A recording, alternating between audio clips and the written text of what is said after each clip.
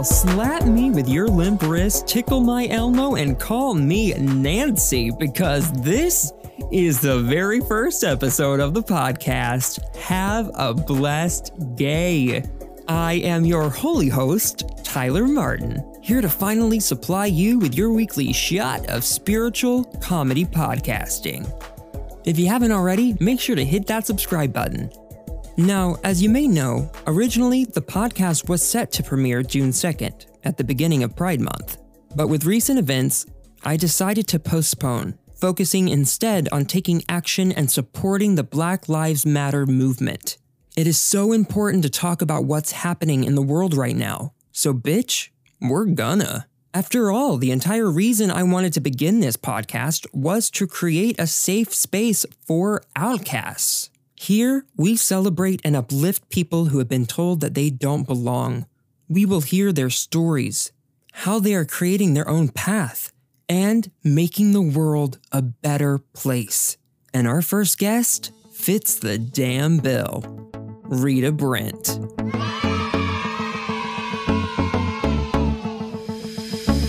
An extremely funny comedian, musician, and military veteran, Rita has been featured on Comedy Central, has her own special called Sip on This Tea, which is available on Vimeo and all the music streaming platforms, and even has music out, like her single, Rock Me Like a Pothole. I had the privilege of meeting Rita when she headlined a stand-up comedy show I was in, and I was immediately swept off my feet. We chat about her growing up in the South as a Black female lesbian, the power of comedy, and what action we can take in these trying times. I cannot wait for you to hear her story and for you to fall in love with her just like I have.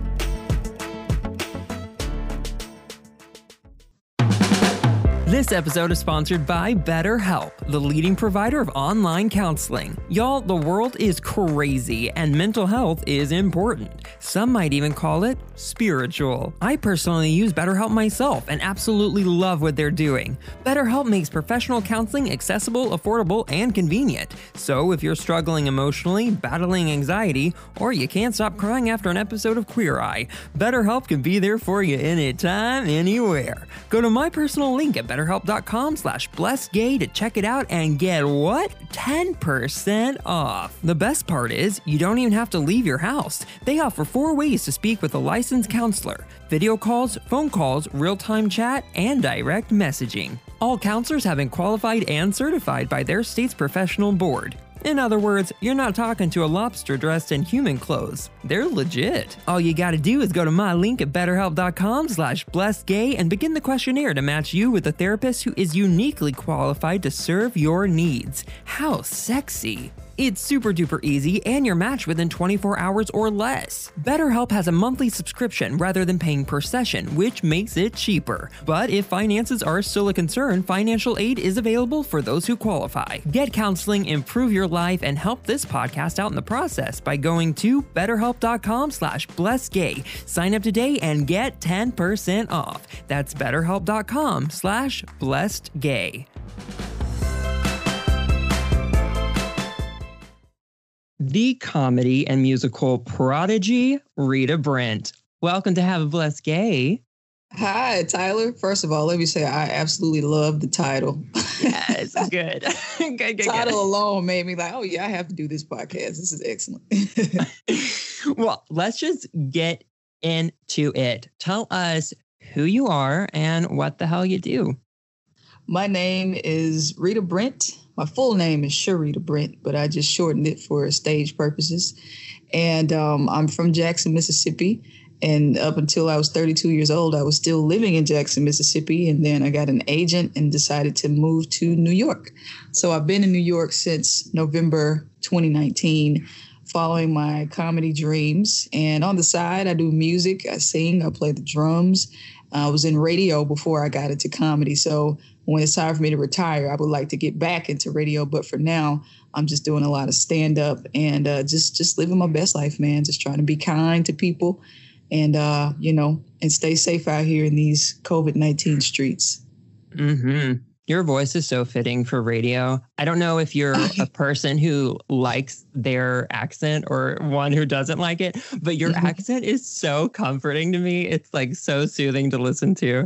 Oh, thank you. You know, I perfected it because I was on public radio. So for a long time, I was trying to sound like the Black version of Terry Gross. So I think I finally mastered it. I love it so much. And something else that I love about you is your ability to talk about heavy subject matter, but comedically. You don't distract, but you actually open the door to think and talk about daunting subjects using comedy, which I just think is so cool. That is a thing that I thought about when I constructed this podcast, something that was really important to me to talk about issues, a lot of which are heavy as fuck, but to do so with comedy in mind, creating a less, intimidating gateway for people. But I want to hear specifically why you use comedy as a tool to discuss some heavy and vulnerable subject matter. Well, I figured out that it's people receive and they digest things easier when it's coming to you in a comedic fashion, as opposed to a tweet, that is hateful or whatever. You're trying to get your point across with a weird tweet. I said, back in 2013 was the first time I did comedy. And I forgot what I was talking about, like homeless people, just kind of hacky stuff because I didn't know what I was doing. And then fast forward a couple years, I got divorced. And it was a very painful time for me. But once I started talking about it in my comedy, it felt therapeutic. And then people start coming up to me and saying, hey, I'm divorced too, but you helped me feel a little bit better tonight. And so I said, well, I'm going to use this platform as a way to share my perspective on things, but also just to ease the tension some, because it's a hard balance to find between being educated, being informed and knowledgeable of the issues and being heavily emotionally impacted by them, but also wanting a break every once in a while, just a laugh break. So I just decided to use comedy as that marriage for me to marry my passion about race and politics and social topics to humor. It's a very fine balance. And I mean, I feel like comedy has just absolutely saved my life. This is my superpower. Well, you can see it in your stuff. I think it really elevates stand up, and it's not just, this joke, which can be entertaining, but you do that in a way that is educational and is informative. And it's relatable. And even like the flip side of that, I think to talk about something kind of like what you're saying, like the tweet mentality of just like, I'm going to write this angry tweet. Well, to approach it in a different way, it takes intelligence, which not everyone uses on Twitter. But it takes a moment to be like, okay, how can I say this in a way that is not going to turn people away? So it's like the little extra bit. Right. Yeah. Just not necessarily. Well, I guess you can look at it like in a neutral way, even though I absolutely take sides in my comedy and in my satirical prayers. But it's a universal approach, which is something I'm trying to master. I think it's something Dave Chappelle has mastered. Richard Pryor was really good at it. He had black and white people in his audience, but he would be talking about race and the N-word, but they would be laughing it up, but absorbing what he was saying. So, yeah, I just want to get to that point where it's not angry, but it's sensible enough to where people are like, okay, she's making sense and she's funny and there's a little education in there as well. Oh my gosh. That reminds me, in your special, you were sponsored by Honda? Yes. Oh, the Honda people? Oh my God. Yes. Cracked me up. Yes. And for people who don't know what I'm referring to, okay, so if you haven't watched it, Rita has a special. It's called Sip on This Tea. And as my favorite porn star says, get on it. It's so good. You have to watch it. It is hilarious, political, vulnerable, all the things that she's saying right now. And she graces us with her amazing singing voice. It is so good. Thank It is you. available on Vimeo, correct? Yes, and Apple Music and Spotify, all those platforms, but you can rent it or buy it on Vimeo. And I encourage you to actually see it. Yeah. Listening to it is cool, but seeing it is a different experience. Oh, completely. I mean, I'm sure it is amazing either way, but just watching you is wonderful. So yes, definitely watch it. And it's under $10. So like, it's not crazy expensive. So get out there, do it. But in this special, you are very open about being religious and spiritual and in a ton of other stuff that you do, like your satirical prayers, which are so good. If you haven't checked her out on social media too, do that. You have some really, really funny prayers that really get me. But so this last prayer, Tyler, I don't know if I mentioned it to you personally, but the one I did about Trump holding the Bible. Oh my, yes. A white guy called me a cunt under my prayer video. And I was like, oh, okay. I'm really making some waves now. I've gotten called a cunt. And I also just thought about how that absolutely doesn't work on Black women, man. Like I was not affected by it at all. Like, what is a cunt? Now, if you call me a nappy-headed hoe, I would have been mad. But a cunt, not going to get it, bro. Well, even though, like, I feel like the LGBTQ plus community, too, it's just like, that's like a word we've oddly embraced in the last few years. Yeah. Yeah, so I'm like, bring it on. Come on. Right. That's really funny. But like, as a comedian, especially when talking about anything like that, that's success. When someone calls you a name on social media, like, yeah, that means you really got to them. Yeah, you're doing good. That's so awesome. Right. Well, fuck that guy. That's right. He's blocked. Good. I want to know more about religion and spirituality, but from as a kid, I want to know more about just your life growing up in the Bible Belt, like you said, Mississippi, your involvement in the Christian faith as a Black, lesbian, female identifying individual. Did you have a good relationship with religion and spirituality growing up? Well, I did until the preacher started saying I was an abomination. Yeah, that kind of hurts things, right? Yeah, that kind of changes the mood, you know. So, yeah, I started playing drums in church at the age of 8. And my mother is a piano player and a singer. So she and I have been a musical duo for as long as I've been alive, you know, at least 2 decades. And so that was my first introduction to the church. It was watching my mom sing and play piano. And sometimes she would catch the Holy Ghost and she would get happy and she'll jump out the piano and run around the church. And I was like, wow, you know, I want to do that one day. I never did. But she would speak in tongues and I was just so impressed and so encouraged by my mother's spiritual relationship. I said, okay, well, this is something I want to do. So I became a Christian at a young age. And I didn't start, you know, having questions and things until I got about high school. And that's when I felt, you know, my first set of feelings for women. And I told my mom in the 10th grade, I said, hey, you know, I like women. I told her on church grounds, you know, because I was trying to be safe with the admission. I told her when we pulled up to church, I was like, hey, I like women. Yeah. And, you know, she said, well, I don't condone it. But of course, I'm not going to treat you any differently because the Bible says it's an abomination. And that is when I started having some spiritual conflicts because I'm sitting here thinking, okay, I didn't ask to like women. Nobody touched me when I was younger, you know, so nothing influenced me. It feels natural to me. So how is it that it's an abomination when it's something that I didn't ask for, number one? But number two, if God made me and he doesn't make mistakes, am I a mistake? You know, because that's conflicting to me.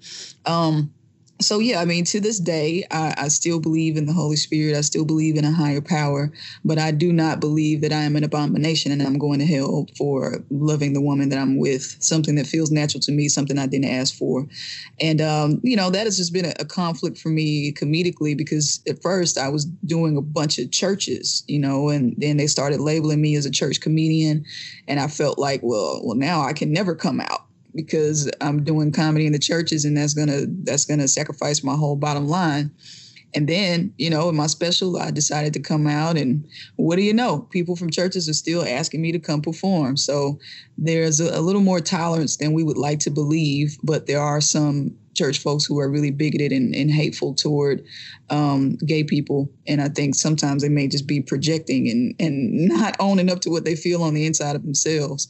But, you know, I just decided to not be in the closet anymore, be honest about who I am, because a lot of people can relate to it. So if I am that voice for somebody, that voice of reason, or the representative, and I speak when they don't feel the power to, I'm totally fine with taking on that responsibility, though I don't want to be anybody's president. I'll just say that, because everybody's like, you need to be the gay president. I'm like, nope. I'm good. I don't even really like subscribing to labels because I feel like they're so divisive, and it you know, it fuels so much hatred. You know, it's like, oh, you're a Democrat, I can't mess with you. Or you're a conservative, I can't mess with you. So I try not to subscribe to the labels, but I do understand why they are needed. Yeah.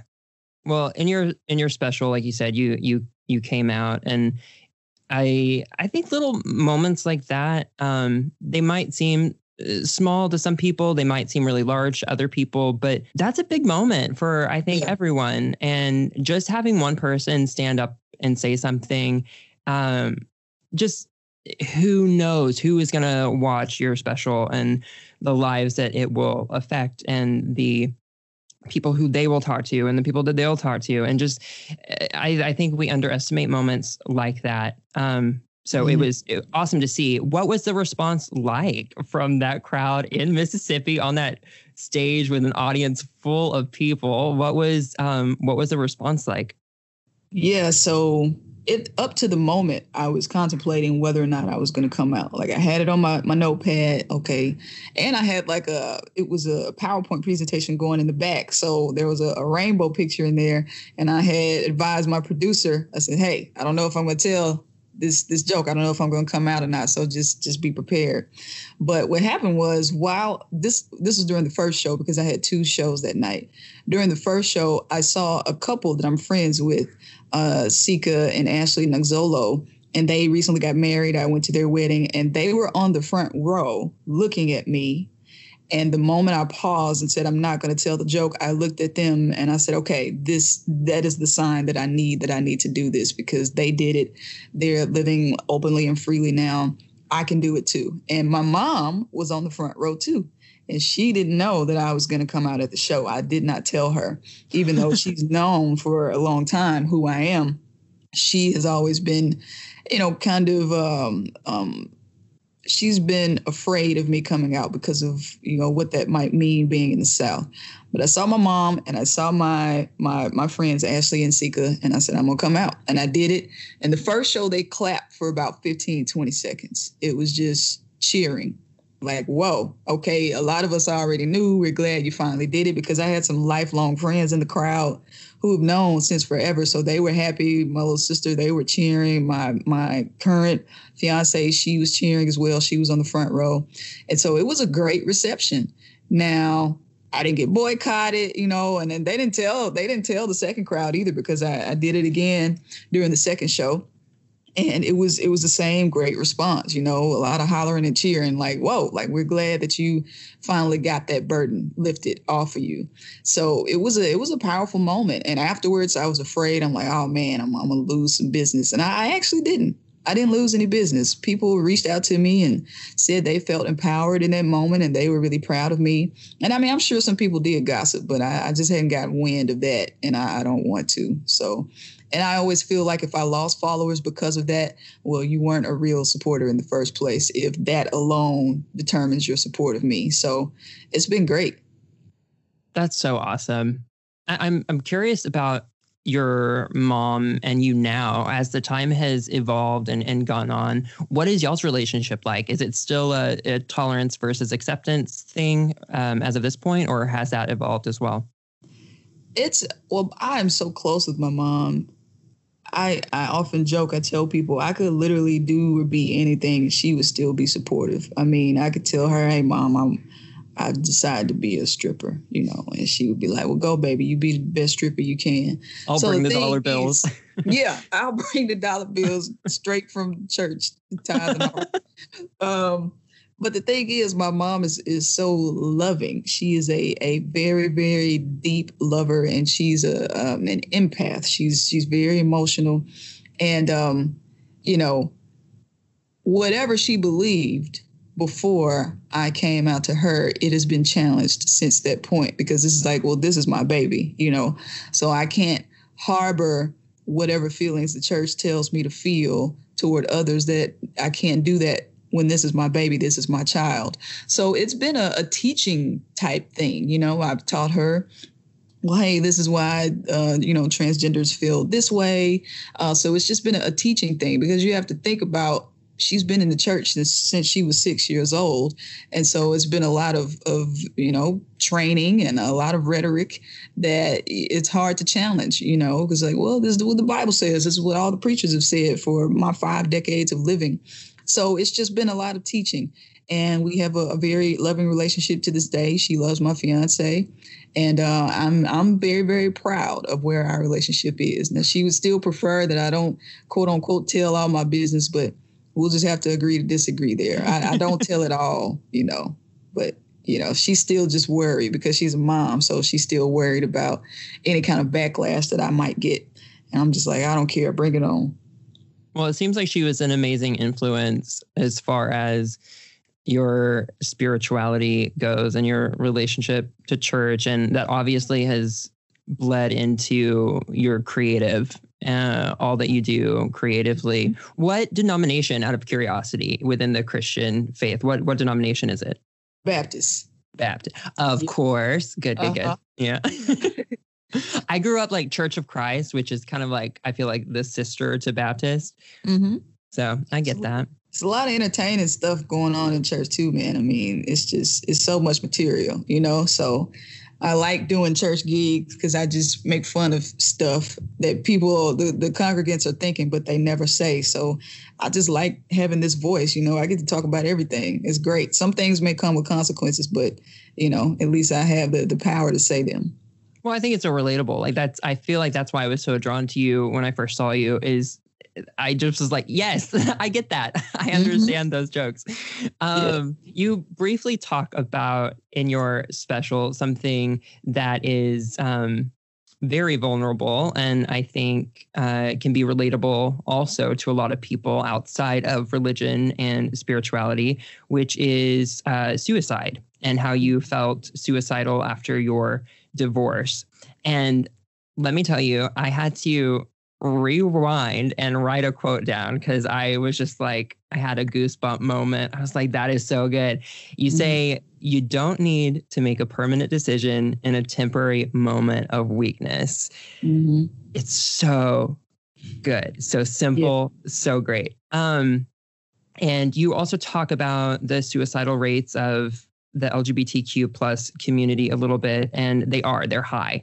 And a lot of marginalized groups, they are impacted by this because mental health care and just healthcare in general, a lot of people don't have access to, or even if they do, it's not good.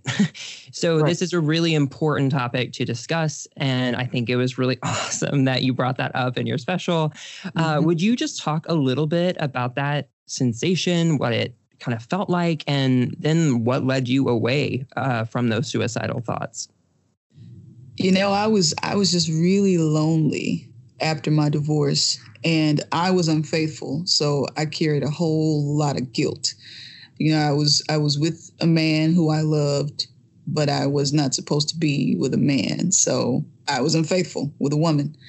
And that was the main thing that caused our divorce. So I was dealing with a lot of guilt, a lot of shame, and just a lot of loneliness, and questioning my worth, questioning my integrity. It was just so much that I was dealing with. And I have a weapon. I've been armed since forever. And for a couple of weeks, I just was looking at the weapon like, could I do this? And, I thankfully I'm a procrastinator, so I never got around to it. but I was thinking about it, and then I'll like go wash the dishes or check the mail, and just kind of forgot to do what my mind was thinking about doing. But I just felt like, okay, well, if I left today, I would just be free from this pain that I'm feeling. But I also was thinking about my family and how I wouldn't want to leave them here to deal with that kind of pain. I just felt like it would have been selfish of me. And so I just started talking to a couple friends and telling them what I was feeling, it was challenging to do that because there's shame typically, or stigma when you think about people who are suicidal. You think they're crazy, or, you think I could never feel that way. And to be feeling that as a Black person, I was just like, where there's a lot of mental health stigma. And if you go get therapy, you may be labeled as crazy or something wrong with you. Yeah. I just said, well, let me just get these feelings out and tell somebody. And then, true enough, after a couple of weeks, they subsided, and I just started thinking, well, what if I just start telling the truth in my comedy? Because that's also what I wasn't doing. At the time, my material was still a little hacky, and I wasn't being completely honest. And I just decided, well, I'm just going to talk about this stuff in my comedy and use it as a therapeutic tool. And when I did that, it just shifted everything. It was like therapy on stage for me, the vulnerability and the being honest. And I was like, okay, well, cool. This is my superpower, being able to talk about these things on stage instead of just dealing with them by myself, alone in my bedroom with a 380 on the bed. So just being able to talk to people and being able to talk about it on stage and find some kind of humor in it, those things saved my life. But it was scary. It was scary to be that low.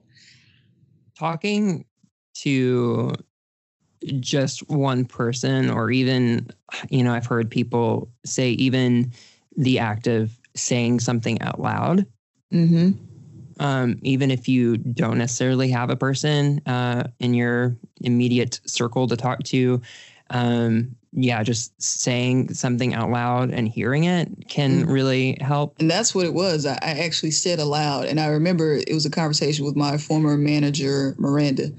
I remember I just told her, I said, I don't want to be here. And when I said it, it sent chills through my body because I immediately thought, wait, yes, I do. I do want to be here. And so saying it out loud just triggered something different for me mentally. And then I immediately prayed and was like, all right, God, I was just playing. I want to be here. Don't let me die. This is not a satirical prayer. This is real.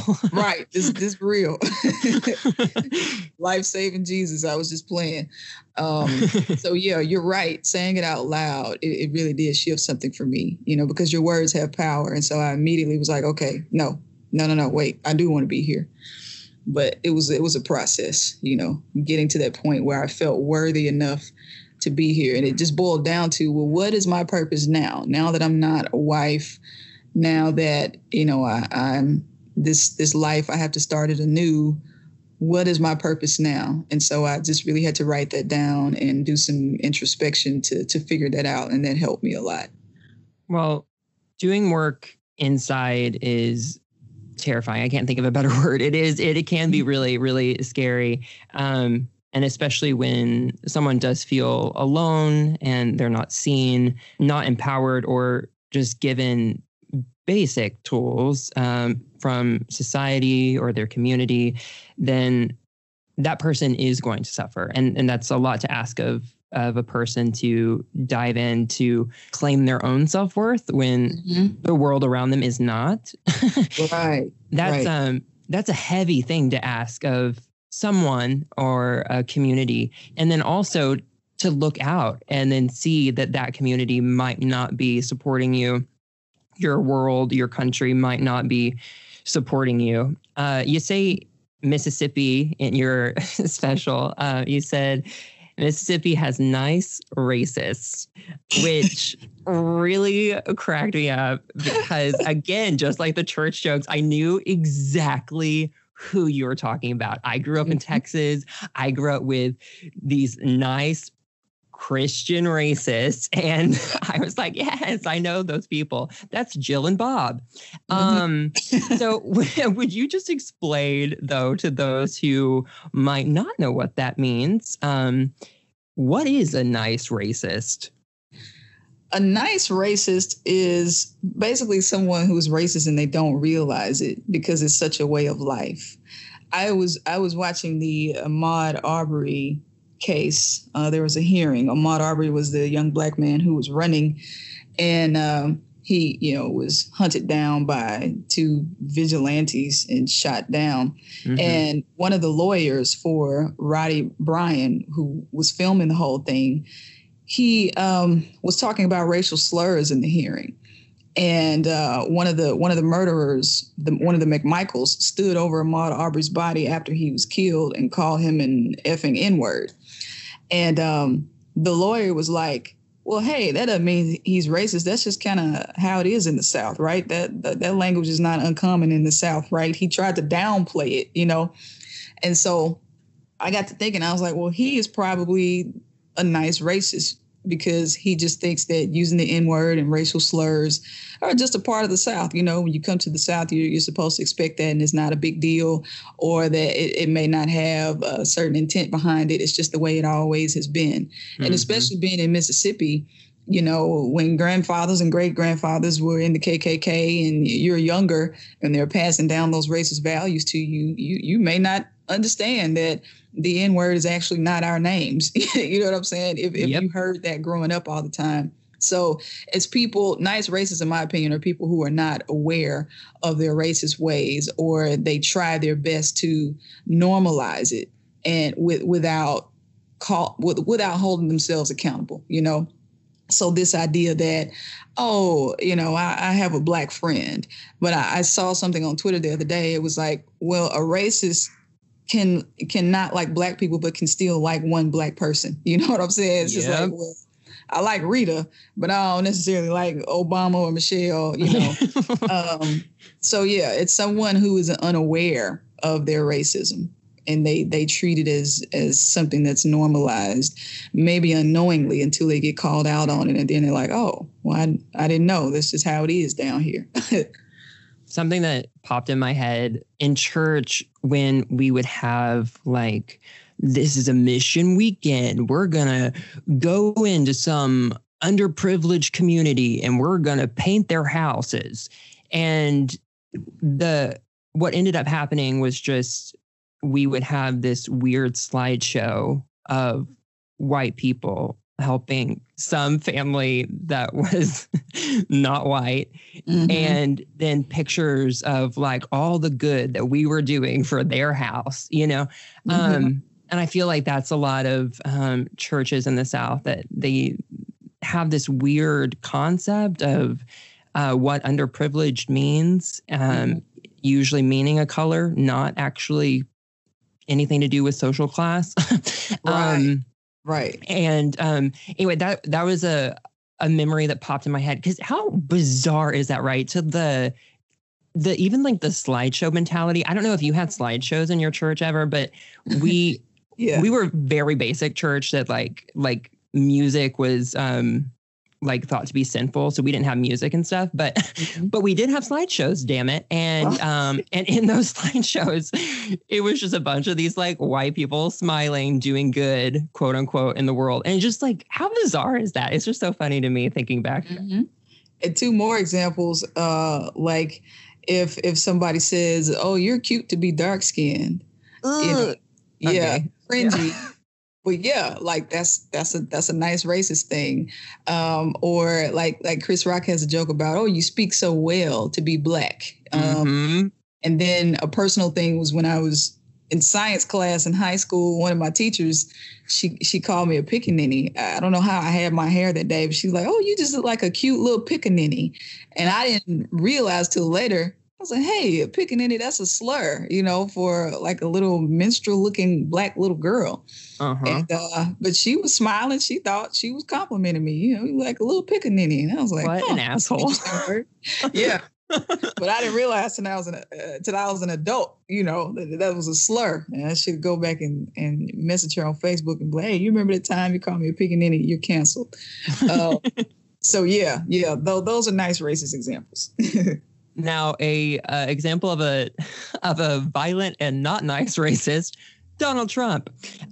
You have a wonderful song in your special called Donald Trump is a Racist, which is so extremely relevant right now. Every day something new comes out that I'm like, oh my gosh, I just like cannot, like every day he somehow tops his bottom. And I'm just like, how are you going lower than you already are? I just don't understand it. But you also talk about, even outside of him, about just the difference in our society, the difference between specifically female related, between Black and white women, and how they are perceived in media, if Black women even get the chance to be featured in media at all. And I'm curious, as a Black female, as a lesbian, what are you hoping comes from these current events? Well, the big thing, of course, is reform, change. You know, I participated in a Black Lives Matter march in Jackson, Mississippi recently. It was really powerful.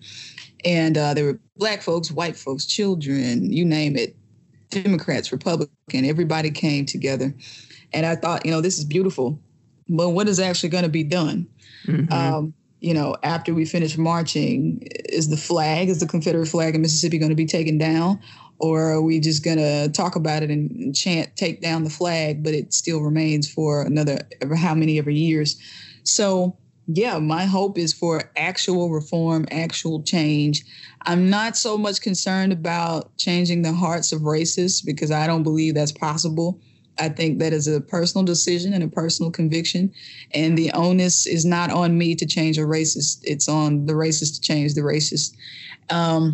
So I'm not too much concerned about that, but I'm more concerned about laws. I'm more concerned about, you know, cops actually being prosecuted and convicted for these crimes they commit, not just being put on paid administrative leave or being acquitted. You know, I want to see some change, something different than what we've seen in the past, but it is justice for us, for Black people, for minorities, for underprivileged, for whomever. You know, there needs to be an actual change. So, and I mean, we're seeing some things be done. I know the Minneapolis, in Minneapolis, they just decided to part ways with the police department. Yeah.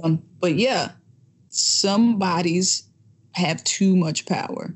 I think the police, you know, they're one of those bodies. And John Oliver was talking about the way that the policemen were formed. It was a slave patrol to keep slaves in their place. So once we look at the history of these groups and organizations and how they were formed, you know, we'll see that they have never been for us. You know, a lot of it has been put in place to continue marginalizing and controlling and to enforce this idea of supremacy and superiority. So I want to see that changed, and hopefully it will come. I don't know if it'll come tomorrow, but, you know, I would like to see it in my lifetime. So talking and chanting and marching and protesting is one thing, but, you know, we have to hold the people in these high positions accountable, you know, the president and governors and mayors, and, you know, they have to be ousted. So I'm really, really satisfied with some things I'm seeing on social media where folks are posting racist things and they're getting caught and they're getting fired. Yep. Because those are the people who are controlling loans being given, or they're the people who are controlling Black people being jailed disproportionately. So, you know, when you are an undercover racist, you have a lot of power, but when you are overt in your actions and you show it, then we can hold you accountable and oust you. So, yeah, that was a really, really long freaking answer, but that's it. No, it was a good answer.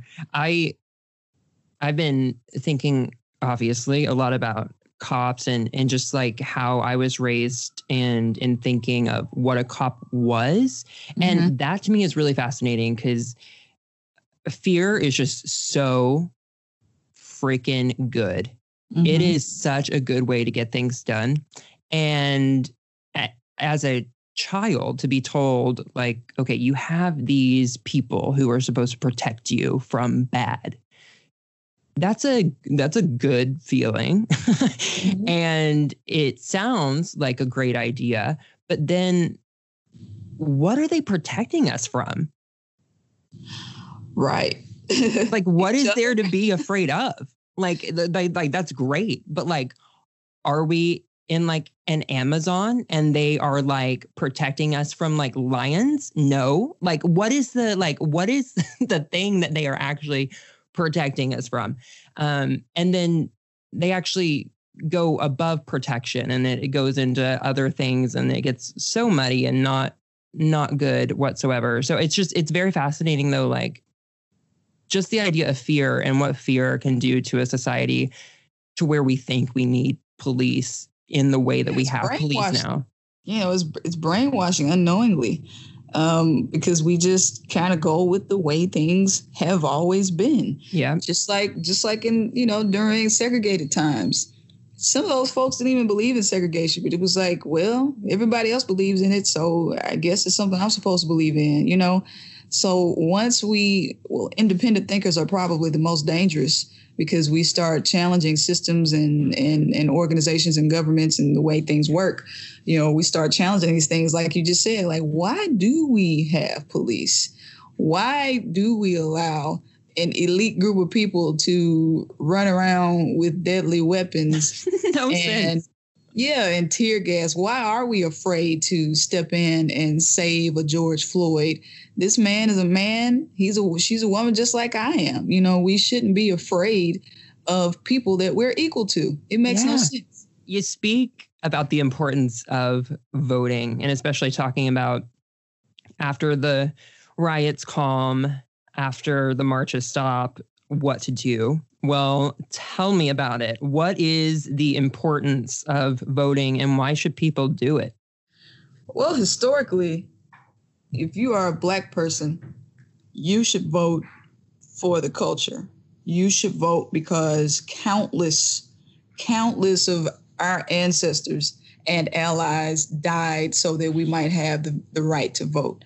And to me, that explains why it's so powerful. If it were not a powerful tool, why would folks be willing to give their life for it? So you think about Martin Luther King, you think about the 3 civil rights workers and Vernon Dahmer. They were killed in Mississippi, all because they were trying to get Black people the right to vote. So just as respect and honor to my ancestors who literally gave their lives, I vote because I think about them when I'm at the polls. Like, they died so I might be able to stand in this line and vote for somebody who I thought could bring change to the community. So, yeah, like a lot of people say, it is your voice. It's not enough to be on Facebook complaining about, road work and infrastructure. You can talk and type all day long, but unless you're doing what you can to bring in that local official who will work to get things improved in a city, then you just need to be quiet. Voting is your voice, unless you're going to start some kind of grassroots thing where you get it done on your own. That is the way of things. We have local politicians, we have local leaders. And so I think everything starts on a local level. And honestly, I find myself more impacted by local politics than I do national politics, because I don't know what Trump is talking about half the time when he's talking about Black unemployment and he's done this and he's done that. Trump ain't done shit for me, but I have been, more impacted by things that happen locally. So that's why I think it's important to vote, especially locally, if you want to see some change, in your proximity. I mean, those are the people who are in power, politicians. They make a lot of decisions that may affect us, trickle down, as they say. So I would just prefer to have somebody who at least pretends to have my best interest at heart in those positions. And, just to be honest, vote Trump out, because it's just goddamn embarrassing. To have him as president. It is embarrassing. Like, I don't give a shit. The Rock, Kevin Hart, anybody could be president right now. It's just embarrassing. Yes. To have him as president. And it still feels surreal. I know it's been 3 years, but it still feels surreal that people were so misogynistic and so overreacting about some damn emails that they were just like, yeah, we're going to vote this fool in. It's unbelievable to me. And it, to me, will go down as one of the most embarrassing moments in American history. Can you imagine even 20 years from now teaching this in history? Like, how embarrassing. It really is just like, It hurts my soul. It hurts everything in me. I cannot understand. Yeah, it's a bad look, and it is a bad look. To me, it was, I don't know. I never thought we were in a post-racial society, but it seems like this was some kind of revenge for Obama being president, and I thought we were better than that as American people. I really did. I thought we were better than voting Trump as president over a clearly more qualified woman. But even if it were the lesser of two evils, that was her, But people just found a way, and I believe it's because she was a woman. I don't think it had anything to do with her being white. I believe it was because she was a woman. Yeah. Same with the presidential candidates right now. Elizabeth Warren, Kamala Harris, they were great candidates. But because of women, America's like, nah, we don't really trust women. I mean, we trust you to create all of mankind, but that's it. That's it. Yeah, we trust you to birth us and bring us into the world, but that's it. Which is no big deal. No big deal at all. No, it has nothing to do with your existence. No big deal. Hopefully one day, very, very soon, even if it is not you, although I would definitely vote for you. Well, thank you. For people out there needing a gateway into some tough subject matter who might not only need a break from the immense trauma that is going on right now and affecting so many people, please check Rita out. She is so awesome and a light and just doing some impactful, really wonderful stuff. Rita, will you just tell people where they can find you and the hilarious and important work that you're putting out there? Well, thank you, Tyler, for such kind words. Everybody can follow me at Rita Brent Comedy on Facebook, Instagram, Twitter, and YouTube. My website is ritabrent.com, where you can find all that content as well. And the big thing I want you to see right now is my special Sip on This Tea.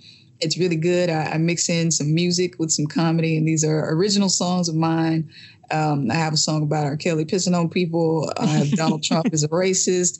My song Rock Me Like a Pothole, all that is on the special.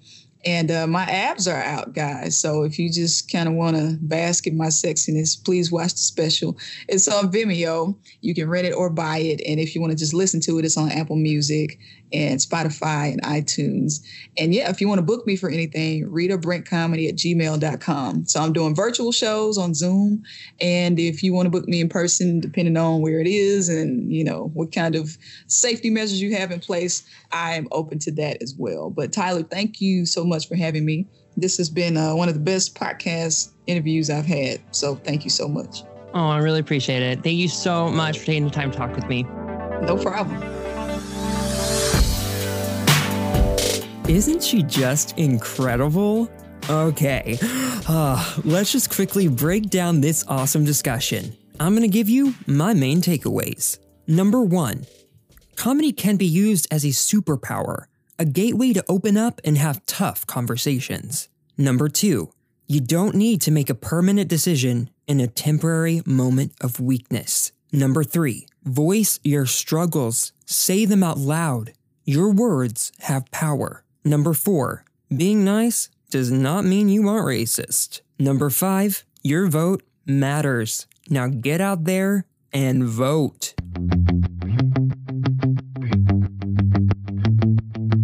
I have posted links in the show notes for Rita. Definitely make sure to watch her special, Sip on This Tea.